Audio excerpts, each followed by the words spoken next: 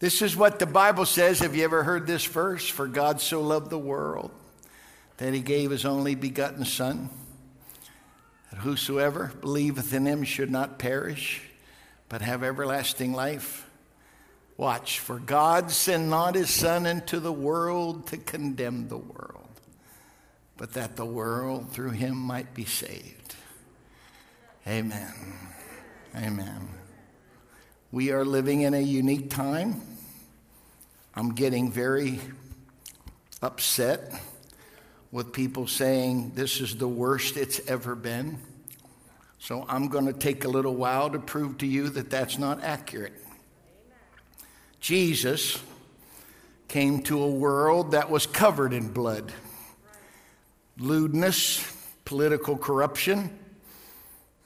If you read the book of Galatians chapter 4, it does not say he came in a fragment of time. It said he came in the fullness of time, which means one of the things you can get out of that verse is by the time Jesus showed up and was ready to offer his life a ransom for us, he wanted to make sure everything the enemy could ever invent had been invented, so that no one could say after the cross, oh, you didn't die for this, or you didn't shed blood for this. I promise you that everything we're dealing with now is nothing more than a spin-off, and it's the same old trick with a different set of clothes on. And it really started 60 years before Jesus showed up. Julius Caesar, he's worshipped as a god. Julius Caesar had epilepsy, and he would fall on the ground and he would writhe and froth out of his mouth. And people that were around him thought that was a display of supernatural power. And so they revered him as a god. And even though he suffered epilepsy, he was a brilliant military strategist. And he literally conquered the civilized world. But he was bloody. He was brutal. It's quite ironic that he died being stabbed to death by his own secretary, whose name just happened to be Brutus. He was followed by Augustus Caesar. This was the one that was in power during the early part of the ministry of Jesus. He was probably the finest of the Caesars. During his reign, he appointed governors, because the Roman Empire was so vast. He appointed governors in strategic satellite cities to govern the empire. And one of these governors that he appointed was someone known as Herod the Great. This was a very immoral man. He was married to 5 women. He had 8 children, 8 sons, in fact, by these 5 women. And when any one of these sons started to show any type of leadership potential, he killed them. And the cruelest thing we know about him was the murder of his 18-month-old son, whose mother just happened to be a famous Egyptian queen by the name of Cleopatra. This little boy died because of the paranoia of his dad, who was just totally distraught when these wise men said there was a new king coming. And Herod literally made sure that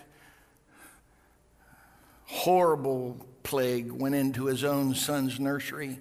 It was not just everybody else's little boy that died. He made sure his own 1.5-year-old son would die. Julius Caesar died when Jesus was 2. When he was 14, Augustus died. He was replaced by Tiberius.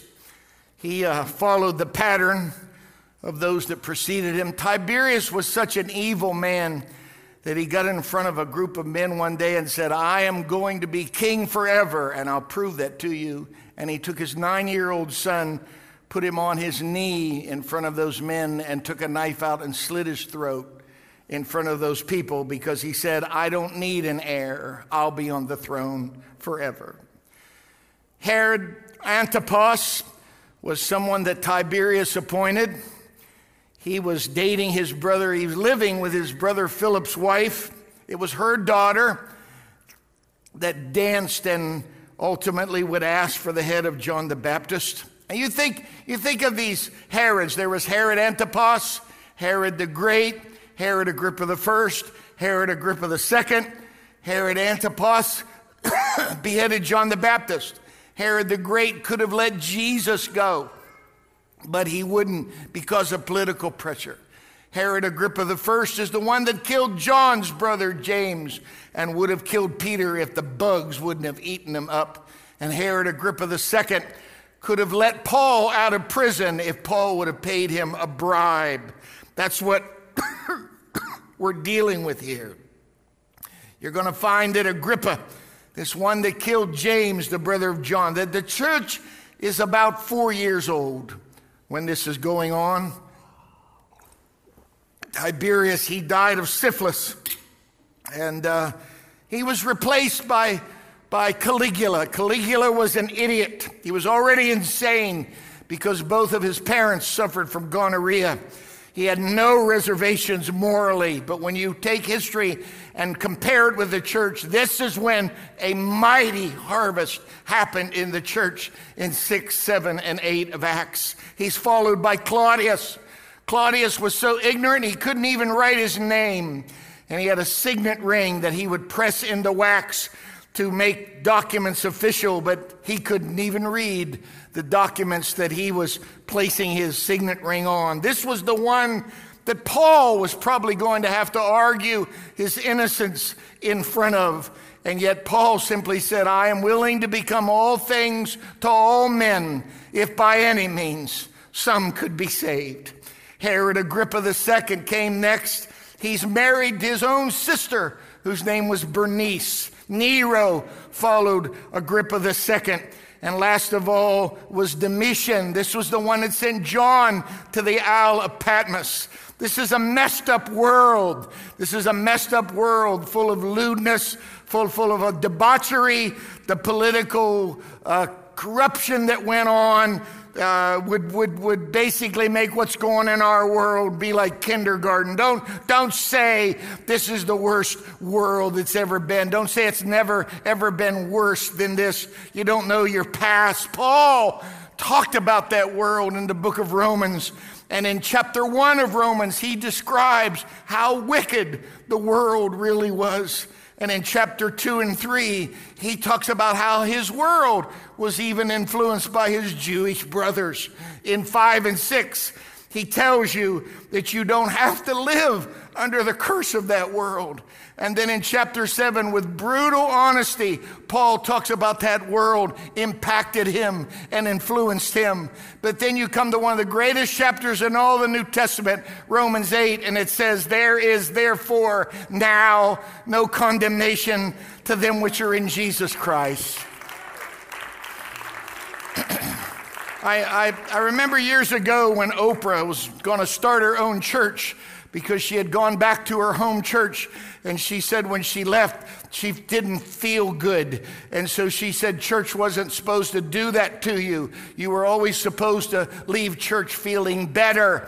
And so she decided she was going to start a church of her own. Here's my problem with Oprah and with a lot of people.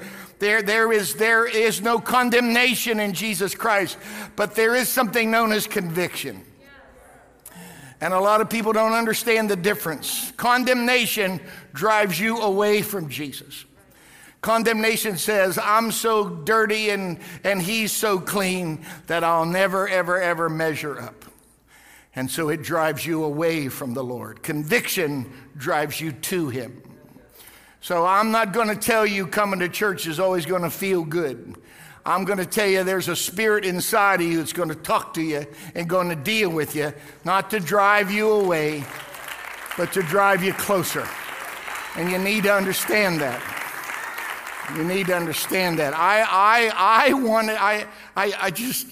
It always amazes me, you know. I see such goofy things going on when pastoring people, and it was just. I've heard people say, I can't come to church, you know, Pastor. I've got so many things in my life that aren't right. Listen, you don't get a shower before you get a bath. I'm telling you, we could have the greatest church service in the history of church today. And if you walked out of that door, I promise you, Satan would take you right out there in that lobby after the greatest service you've ever had in your life. Why then, when we mess up, do we say Jesus doesn't want me?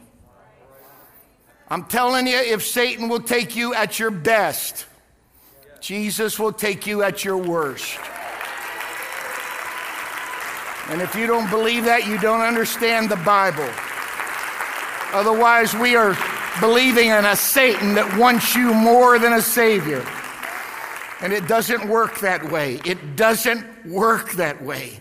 You have to understand, you know, if you've ever had a pressurized cylinder, there'll be a big stamp on that thing. Do not let the pressure of this thing exceed, let's say, 1,000 pounds per square inch.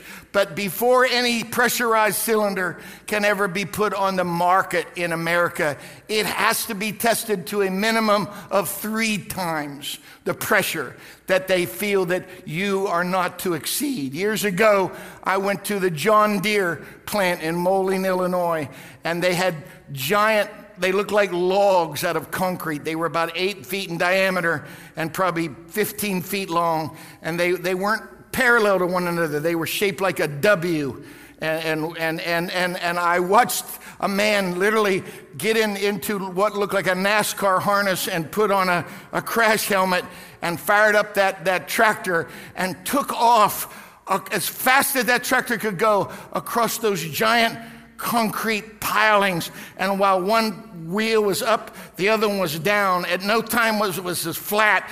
And the man giving me the tour said, we try to subject our equipment to a minimum of 3 times the stress load that we feel that any farmer will ever put any of our products. But the reason I'm telling you this, it is not by chance that the early church was started in the city of Jerusalem. This is devout Jews. These are people that hate Jesus.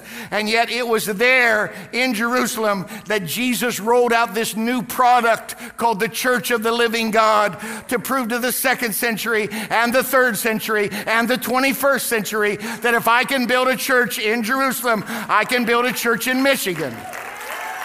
Don't say the city's too dirty. Don't tell me about it. No. We're not going there. You have to understand that the world that Jesus came to save was a messed up place. When I was a kid, people would go to church and the preacher would preach about hell.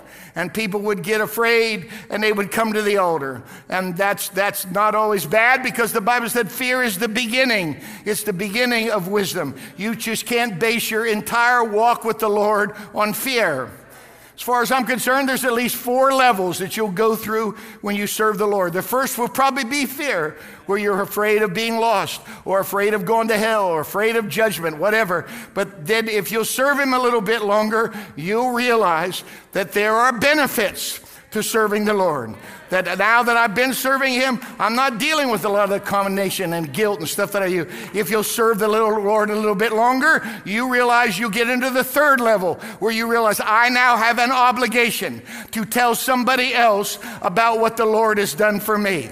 Then you will get possibly to the 4th level, which is the highest level of serving of God, which is called love. Because you're not serving him because you're terrified of going to hell, or you're not serving him because of the perks or the per diems, and you're not serving him out of guilt that you feel like you're serving him because you love him. That's the highest law and level of serving the Lord. And if you listen to the people, their testimony or the way they talk, they will tell on themselves and tell you where they are in their walk with God.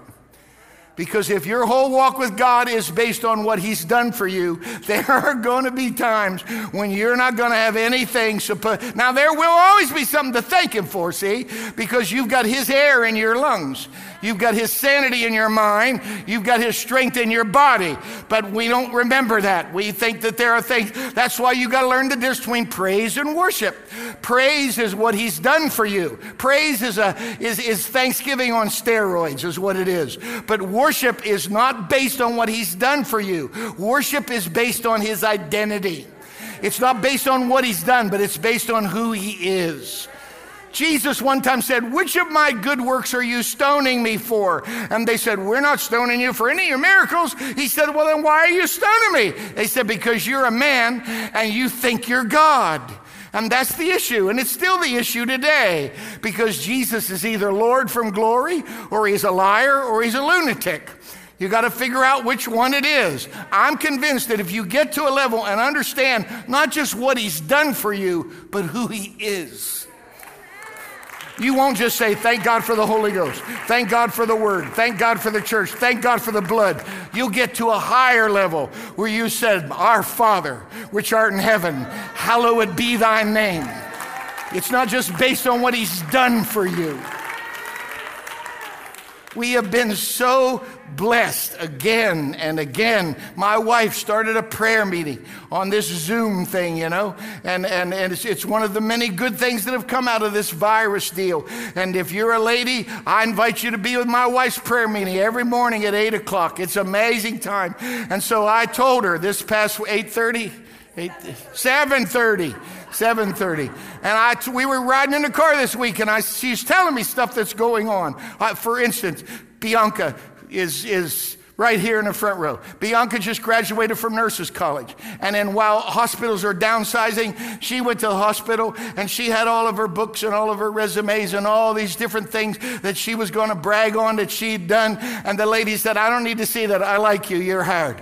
And so just hired her on the spot and put her in the pediatric unit, which is one of the funnest places in the hospital to work. But this past week, she's dealing with a young mother, and a baby is 21 weeks old. Bianca told me, usually they don't even let them live if they're under 20. They just, if they're born before 22 weeks, this is a baby hardly big enough to fit in the palm of your hand.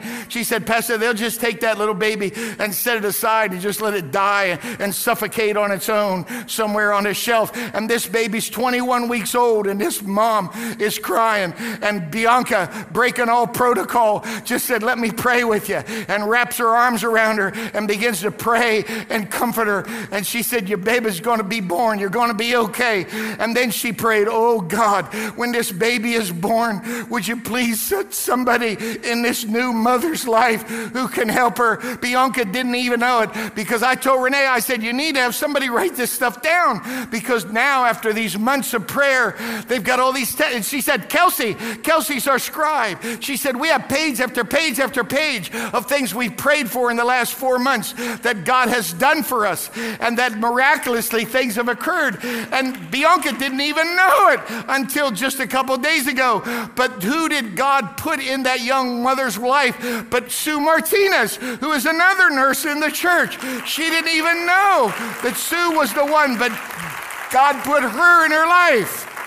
Rich Beckers, where you at? Rich, stand up. Stand up. He just got stabbed, supposed to die.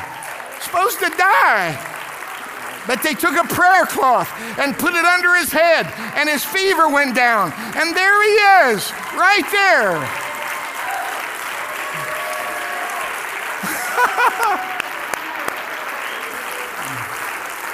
Jesus' name. Don't just tell me about what God used to do. I'm telling you about what God's doing right now.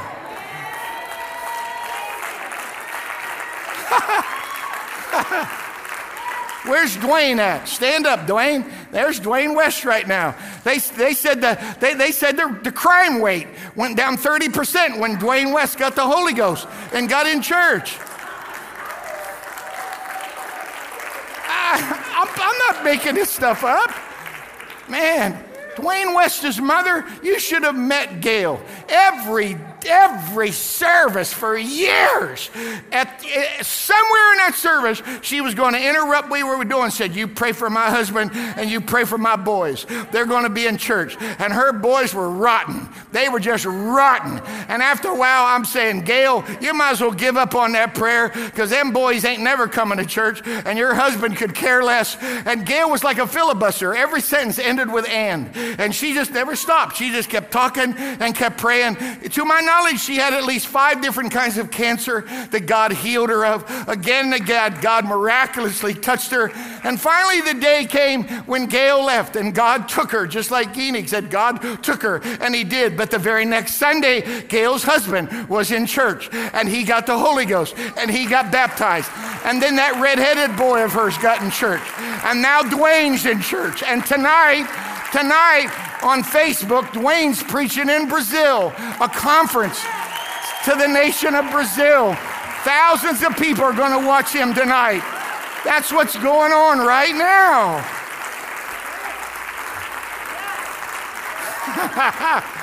In Jesus' name.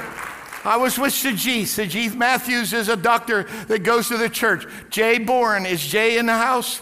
It's just Jay's marrow died. They gave him too much chemotherapy. His marrow died. They all said, here's Sajith. He was there, a doctor of record on there, and trying to comfort these people because his wife can't see him and I can't see him. And we'll have Jay give his testimony because he talked about how horrible it was. Nobody was picking up the trash, and he had to kick the trash away to get to the bathroom because they were just overloading and they didn't know what to do with him. And here his marrow is dead. And so they're trying experimental things, but they knew it probably wasn't going to work. And one of the doctors, the elder doctors, told Sajith, we could try it, but it's probably not going to work. And yet, then all of a sudden, people began to pray. And so they just let Jay go home because they didn't know what to do with him. And then the insurance ran out and he couldn't get the his shots in his stomach that they said he desperately needed. But then all of a sudden Tracy called Sajith and said, something's going on in my husband's marrow. And she gave him a number, and I'm not qualified enough to know what it's all about. I just know it was an amazing number. And Sajith said, whoa, that's really good. And then she called him a day or two later and said, it's normal. It's functioning. That's not supposed to go on. But there's his wife right there. And that's what's...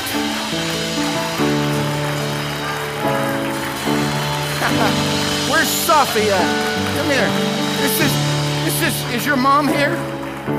This is Sophie Boutros. Where's your mom at? Point your mom at. Sister Boutros, right there. Her and her sweetie pie just invited Renee and I and Mike to an amazing meal at their house. And she said, Pastor, you never knew this, but we were refugees for 15 years. My husband was conscripted into the military in Iraq. We fought. Hey, have you ever been to the Vietnam Memorial in Washington, D.C.? There's 58,300 names on that memorial. When Iran fought Iraq, 1 million men died. Nobody ever writes about it. It's the war that nobody ever remembers. But Sophie's daddy was in that war, and God miraculously spared him. And when that war came into that country, they left. And for 15 years, she said, we were refugees for 15 years. My husband could not work. They wouldn't let us work. But she said, we never went without food. We never went without clothing. We always had a place to live. And now, here we are. And I'll tell you what else she said. She said, coronavirus is nothing compared to Civil War. She said, we went through Civil War and we made it, and we'll go through this virus thing just as well. Read the Bible. It's in the book of Hebrews chapter 12. It says, when everything that can be shaken is shaking, you're going to start looking for something that won't shake. And this is what it says: fear God. It doesn't say fear Corona. It says fear God. That's right. See, I'm a carrier. I'm a carrier of Christ. When I get around people, I want people impacted, affected. I want them to get this thing that I got as well. I want to be the typhoid Mary of the Christian world. So what is this going to bring out in you? All of this stuff, right? Is it going to bring out the worst, or is it going to bring out the best? Because when you read Hebrews 12, it says everything that can shake is going to shake, so that the stuff that's not shaking looks real attractive. And then it says, let us serve the Lord with grace and with fear. You know what that means? That means we need to be gracious Christians right now. We don't need to be mean. We don't need to be rude. We don't need to be judgmental. Why? For God sent not his son into the world to condemn the world. Why? World's condemned already. And they already, see, when I was a kid, you preach people into hell, they get afraid, they get in church. It doesn't work that way anymore. I got rebuked one time a little while ago, and some well-meaning lady said, I've never heard you preach about hell, Pastor Huffman. I don't know if I'm going to keep coming to this church because you don't preach about hell. And I said, listen, lady, I'm not interested in preaching people into hell. I'm going to preach people out of hell. They live in hell. You got to give them hope. When they come, they're living in hell right now. That's the purpose of the church. You don't have to condemn anybody. They're already condemned. Come on, let's give them hope. Let's be gracious.